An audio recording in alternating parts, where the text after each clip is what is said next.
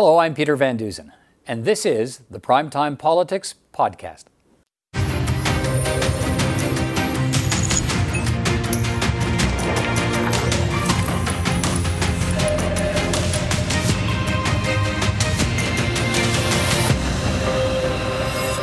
Hello, I'm Peter Van Dusen, and this is Primetime Politics, the campaign edition. Day 6 of the federal election race, and the three main party leaders fanning out across the prairie provinces today with a focus on promises about job creation, paid sick leave, and Indigenous issues. Coming up, candidates will be here to debate the latest election developments, and our panel of parliamentary journalists will give us their assessment of Week 1, the issues, the performance of the leaders, and more. But first, the day on the campaign trail. Liberal leader Justin Trudeau campaigned in Manitoba and Saskatchewan today. At a stop in Winnipeg, Trudeau met with frontline workers at a grocery store before promising a re-elected Liberal government will introduce 10 days of paid sick leave for all federally regulated workers within the first 100 days of taking office. And he promised to pressure the provinces to do the same. We're setting the standard for what people deserve. And we'll convene the provinces to talk about how to make sick leave a reality in provincially regulated sectors, too. If you're sick, you should be able to stay home and get well. It's as simple as that. Justin Trudeau also faced continuing questions about the slow pace of Canada's efforts to evacuate Afghans and their families from Afghanistan. Trudeau rejected suggestions this election campaign has taken the government's attention away from the crisis in that country. I get briefings every day. Our ministers continue to work day in and day out on this important file. I think Canadians know that our system of government is strong, our democracy is strong, and we are able to continue to engage in this unbelievably important foreign policy measure because we've been working on it now for many, many weeks. Conservative leader Erin O'Toole was also on the prairies today, making campaign stops in Winnipeg and Saskatoon. O'Toole's focus today was on his party's promise to recover 1 million jobs lost during the pandemic. That includes a promise to pay up to 50% of the salary of new job hires at any business for 6 months to help get workers back on the job. Our top priority is getting as many people back to work in good jobs in every part of Canada, in every sector, as quickly as possible. We will not leave Canadian workers behind. And O'Toole was pressed by reporters to clarify his position on his platform promise to protect healthcare professionals who refuse to provide certain procedures such as medically assisted death or abortion because of their personal beliefs. When he sought the party leadership last year, O'Toole also promised to protect the rights of health professionals to refuse to refer a patient to someone else. Today, O'Toole said referrals would be required. Yes, they will have to refer because the rights to access those services exist across the country. And this is about striking a reasonable balance. And as we see medical assistance in dying expanded, there are some concerns for some in our healthcare sector, and we can balance those concerns off, but not deny services. The NDP leader, too, was in Saskatchewan today and focused his campaign on the challenges facing Canada's Indigenous communities. Jagmeet Singh visited the Cowessess First Nation, site of the recent discovery of 751 unmarked graves near a former residential school. Soon to be a new father, Singh became emotional when considering the damage First Nations families have suffered. We have a responsibility and an obligation to make sure that we are not just funding the healing, but we are funding communities that are dealing with that trauma, that we are assisting in every way possible to heal that trauma, and we recognize that it is directly causing poverty, it is directly causing substance abuse, it's directly causing all sorts of harms, and it is our responsibility to set that right. Singh also attacked the Prime Minister's promise of paid sick leave for federal workers, saying it should have come 18 months ago at the beginning of the pandemic. In the midst of an election, he announces it like some sort of present. This is something that should have happened 18 months ago. It is cynical politics at its worst, and it's frankly disgusting that he did not do this early and waited to an election to now announce it. Bloc Québécois leader Yves-François Blanchet focused on climate change in a Quebec community that has faced repeated flooding. He accused the Liberals of not doing enough to end the dependence on fossil fuels.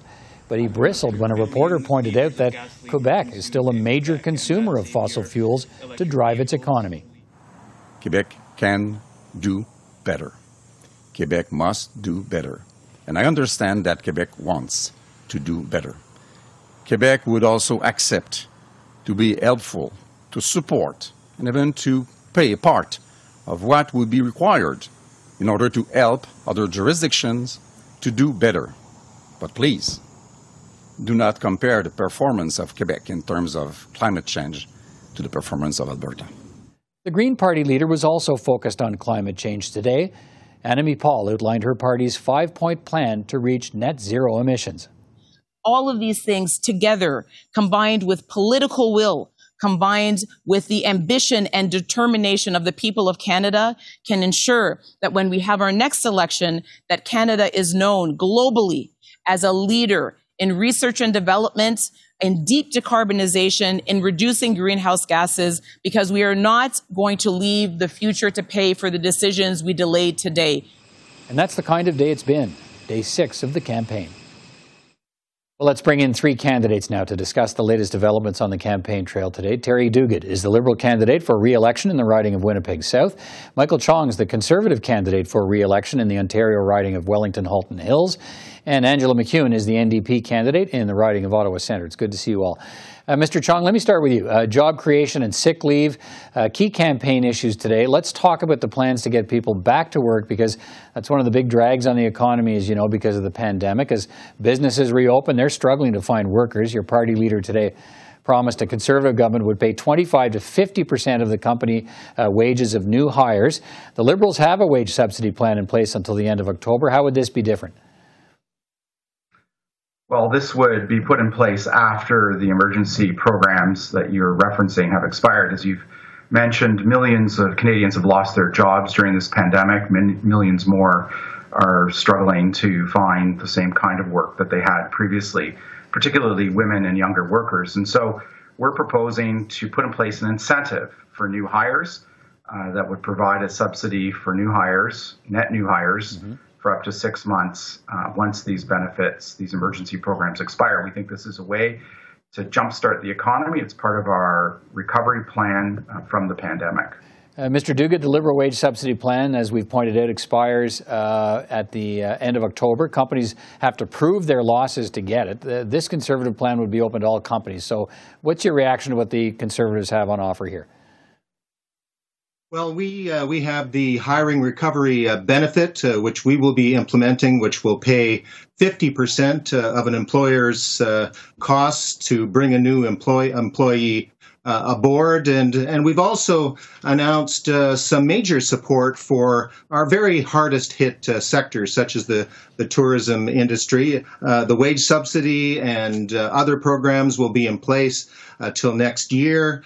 And so we are really, supporting our economy. I think we're at 840,000 jobs in terms of recovery. Our goal is 1 million and more, and we are going to get there. Okay. Angela McEwen, what's the NDP plan to get the economy back on track, and what do you make of the announcements today from the Conservatives? Sure. So the NDP plan is to invest in climate action and to invest in the care economy to create 1 million new jobs. This is what we think is really important as we're coming out of the pandemic. We want to think about what kind of economy do we want to have? What kind of future do we want to have? And we've seen that we've underinvested in the care economy. So it's really important, in order to get women and young people back to work, to have affordable childcare in place. And it's really important to have enough workers trained up to replace the healthcare workers who are burning out. And so we made an announcement yesterday around training for healthcare workers and nurses.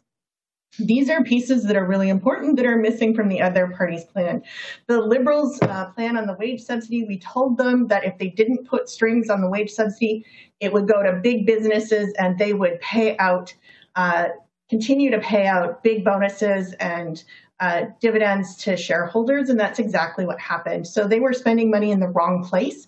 We need to really focus it on creating new jobs for workers and supporting those new economy coming back. Mr. Duguid, let me go back to you here. Your party's promising 10 days of paid sick leave for all federally regulated workers if you're re-elected, but that only covers a relatively small number of workers. What about the rest of Canadians who don't have paid sick leave?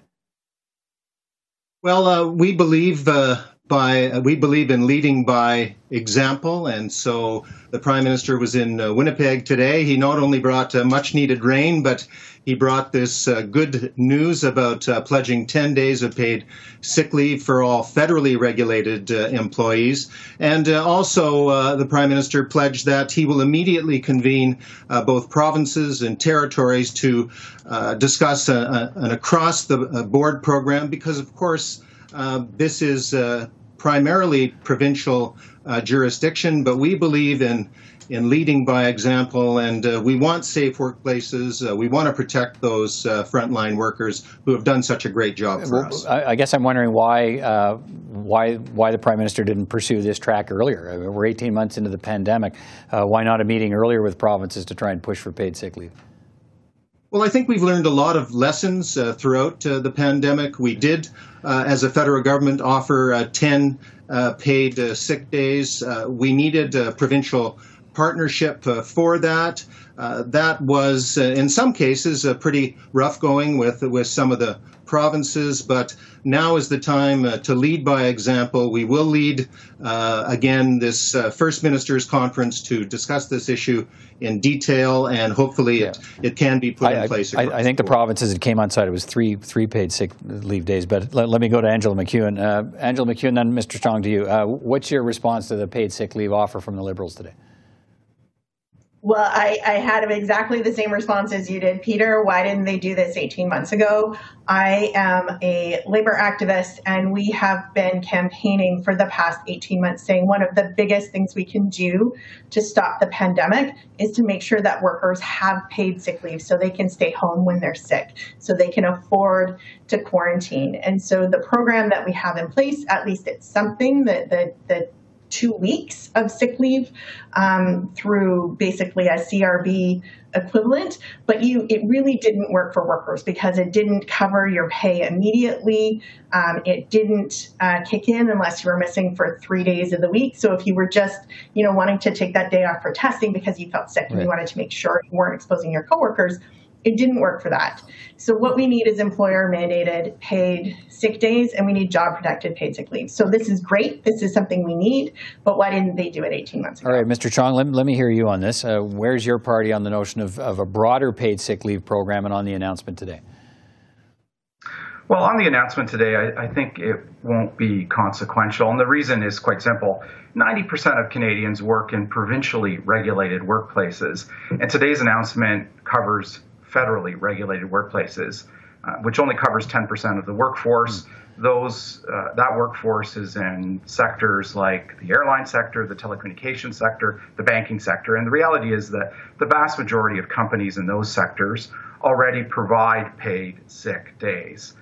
The banks, the airlines, the big railway companies already do that. So it's not an announcement that's going to change much. We think a better approach is to extend parental and bereavement benefits for all Canadians, to expand the employment insurance sickness benefits that are currently in place to help Canadians who are suffering from illness or who have a loved one that is suffering from illness or who unfortunately have a loved one that may have passed away. We think that's a better approach. It's a more universal approach, and we think it will cover workers in both provincially and federally regulated sectors. All right, let me move on to another topic here. Angela McEwen, let me start with you here. Your leader, Jagmeet Singh, was in Saskatchewan today visiting the Cowessness First Nation and the site of the 751 unmarked graves there at the site of a former residential school and pledging to work with Indigenous communities. We saw an emotional NDP leader today dealing with this situation and promising to accelerate reconciliation. So what would the NDP do differently from what the Liberals have been doing on the reconciliation file? Well, the Liberals have been taking survivors to court. So when they were talking about when Trudeau was visiting a gravesite, they were also in court fighting survivors to make sure that survivors didn't get the records that they need to know what happened to them at those schools. There are records that the federal government holds that they're keeping from survivors. There are records that the church holds that the federal government will not enforce human rights tribunal cases saying that the church needs to hand those over. They're also not paying out settlements. They're taking survivors to court in order to avoid paying out settlements to survivors who have waited for years often to be able to have this. And so your party would move all of that forward more quickly? Okay. We'll move it forward. Yeah. They're not moving it forward at all. They're stalling. Okay. Mr. Chong, how would the Conservative relationship, how would the relationship between Indigenous people and the federal government change under a Conservative government led by Erin O'Toole?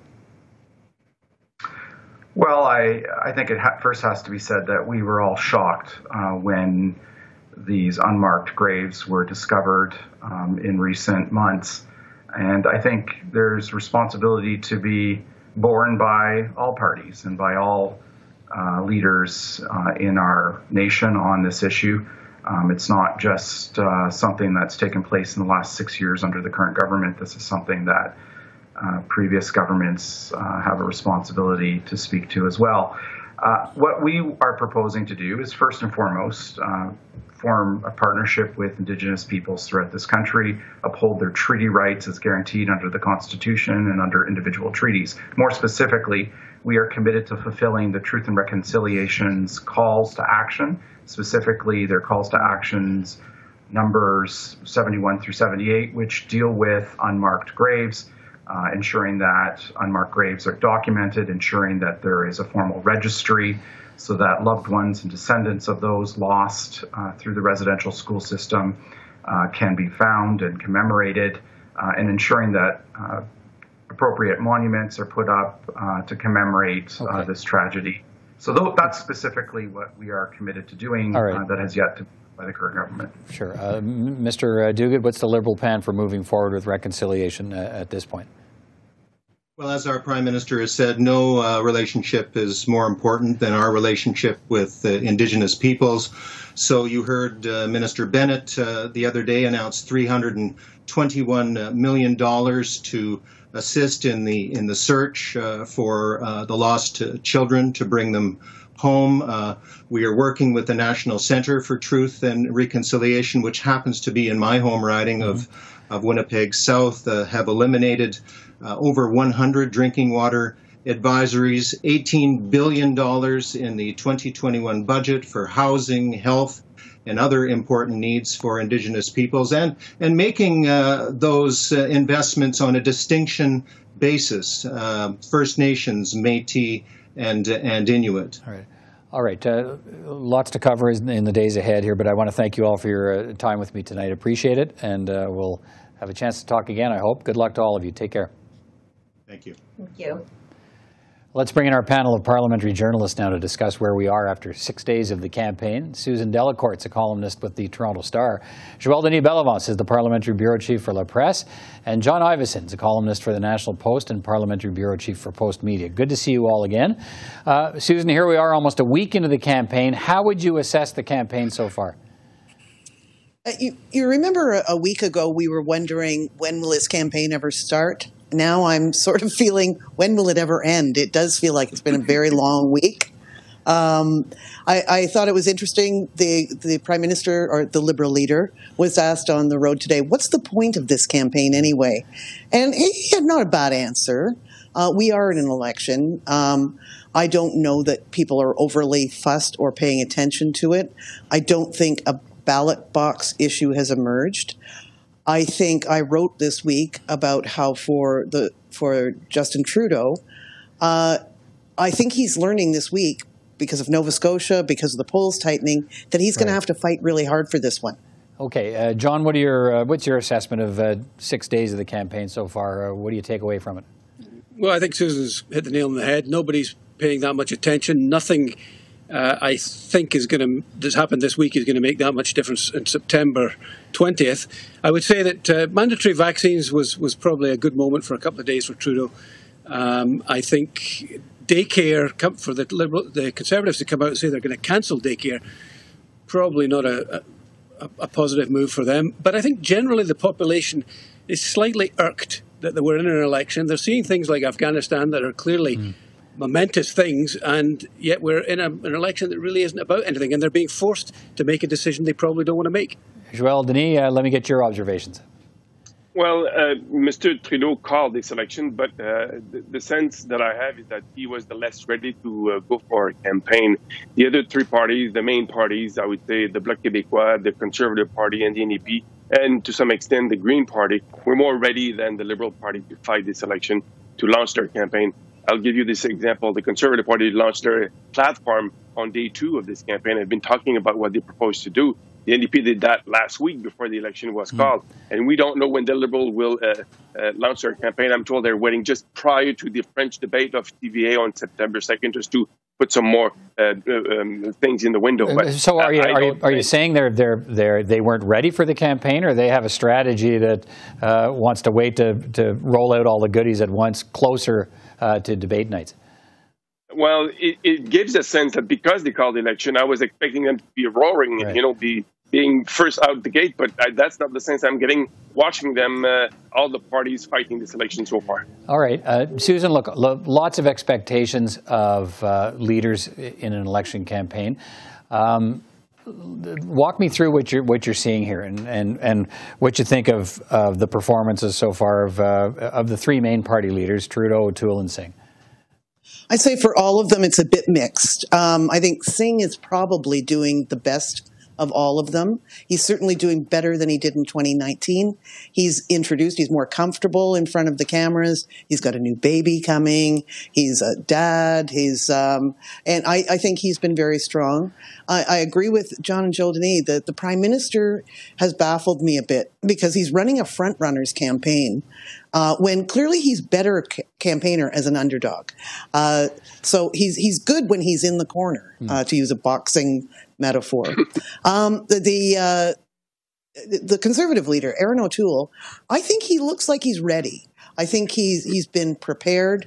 He was ready for the answers for the questions on abortion and pro-choice.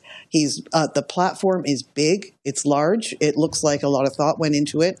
I was a little baffled by how much time he's spending in hotel ballrooms, but again, that's the virtual nature of this campaign. I agree with JD. Of all the parties, it looks like the Liberals are sort of taking a more leisurely approach to this one with the release of their platform and treating it very traditionally when it should not be a traditional campaign. John, let me get your thoughts on what you've seen from the leaders so far as the campaign is 6 days in here. Well, that point on the platform, the Liberals might be pretty happy that they haven't released their platform because the Conservative one was so comprehensive. And one of the pledges in the Conservative platform was that they're going to increase the escalator on healthcare transfers from 3% to 6%. That's a $60 billion commitment. Now, he is going to take away the $30 billion on daycare, but $60 billion on healthcare. And we've just seen a Nova Scotia election where healthcare was the predominant issue. In Nova Scotia, people thanked the Liberals for what they'd done during COVID, but said, we're looking forward and we want more money in healthcare. And that's what O'Toole's offering. So I think the Liberals are probably working on their platform and probably either matching or trumping that commitment. Quickly on the performance, who's standing out for you? Who's making you wonder a little bit? Well, I think Trudeau's had a... hang on, JD, coming to you next. Just quickly to John on this. I think Trudeau still has the fire. He still has tremendous energy. I mean, I've always been impressed by how much energy he has. But he's gaffed a couple of times. I mean, the thing on the Bank of Canada, I mean, it's the government that provides the Bank of Canada with its target rate, and he's just dismissed that, while inflation's a big deal. And, I think that O'Toole's done pretty well. He looks fit. His French is pretty good. He's done a good job. All right. JD, your assessment of the leaders so far? Well, I would agree with those points, and I would point out something that both Jagmeet Singh and Erin O'Toole have been talking about: pocketbook issues, the cost of living. And I think this might be the ballot question that will have to be on September 20th. I think this will be what people are looking for: pocketbook issues like the cost of housing, the cost of living, and inflation and all that. So Mr. Trudeau has to come up with convincing policies to be able to match what has been put forward so far by the NDP and the Conservative Party. Yeah, we talked about, Susan, quickly, you touched on the search for a sort of ballot question, but could this be a challenge for Justin Trudeau? I mean, the ballot question was supposed to be framed before the election started. Who do you want to lead you out of the pandemic? If it's become more intricate than that, about pocketbook issues and housing, and it's really not about the fight over the pandemic, could that be a challenge? Definitely, but the Liberals will not be unprepared for this. I think it's true we're waiting to see their platform, but I don't think this one's going to catch them unawares. It just looks like they're holding their fire on it. John, what are your thoughts on that in terms of what the ballot question might end up being and who will get to frame it? Well, I think the polls are tightening. It looks like it's going to be a race. I mean, we in the media help make it a race. We don't want it to be a shoe-in from day one. And that's what's happening. And if I was Erin O'Toole, I'd be slightly concerned that the polls are narrowing a little bit too early, because I do think that things are not really going to make a difference until after Labour Day. But I do think that the idea that this is about the pandemic, Nova Scotia suggests is not right. And maybe, healthcare could be the predominant one. Right, and yet, JD, there's still lots to watch in terms of the possible flare-ups of the fourth wave. It could be about the pandemic again, but it may not. I mean, this could go two ways, right? If you're Justin Trudeau, if the pandemic flares up, it could be, why are we having an election again? Or if it flares up, there could be some people saying, look, let's stick with the party that handled the first waves of the pandemic going forward. So lots to consider there. Absolutely, and that's a good point that you're making. If the pandemic, the cases rises again, some people might be tempted to blame the Prime Minister for calling an election when he didn't have to. So the mood of the people might be very unpredictable. And I've been saying that for a few months. I think this election will show that the mood of the electorate is very unpredictable. What we expected would happen on voters during the voting day may not be what we expected. Susan, let's finish on this. Justin Trudeau and I've been watching it pretty closely, unless I missed something, hasn't said a negative word about Doug Ford, hasn't said anything about the way Quebec is being managed these days, but he seems to have lots to say about Jason Kenney out in Alberta. What's the strategy here? Well, my colleague Rob Benzie had a great story earlier this week about that there is a non-aggression pact between Doug Ford and Justin Trudeau, and I think that, national unity was such a big issue in 2019, and a lot of the battening down the hatches that the government did before this election was with the provinces, the negotiations with the childcare deals, et cetera, et cetera. And I think that the Prime Minister has bought himself some peace there so that he can focus on his opponents. What do you think of I guess the unity piece of the election story, John, and how so far things seem to be pretty good unless you're Jason Kenney coming under fire from Justin Trudeau? Yeah, well, I mean, unity with Quebec is not an issue. All three of the major parties, I guess four of the major parties, are falling over themselves to fet the Quebec Premier. They don't seem to be too worried about Albertan independence and nationalism. Maybe there should be a little more. Joel Denis, let's finish with you and your thoughts on that, particularly in Quebec, I guess. And Yves-François Blanchet, the Bloc leader, gets asked this a lot in the campaigns: is why would people need to vote for the Bloc when Quebec's getting everything it wants from Justin Trudeau? That's a good point, and Mr. Blanchet had difficulty answering that question. Now, federal-provincial relationship will be the forefront soon, because François Legault is sending a letter to all party leaders asking with his demands that become a tradition in federal election. The Quebec Premier presents some demands and wants some answers from the federal party. So I expect that to become a hot issue in Quebec in the next few days. But on the federal-provincial front, I heard from sources that Mr. Legault is pretty active on the phone for one reason. He did not really like the promises made by Mr. Trudeau to invest in long-term cares and impose national norms. And he's making the phone call rounds to convince the other premiers to denounce that. So we'll see where it lands, but that's what the situation is in Quebec right now. All right, 6 days down and 30 more to go. Thank you all for your time this evening. We'll talk again. Everybody take care. Thanks, Peter. Thank you, Peter. That's all for this edition of Primetime Politics on CPAC. I'm Peter Van Dusen from all of us here. Thanks for watching. Until next time.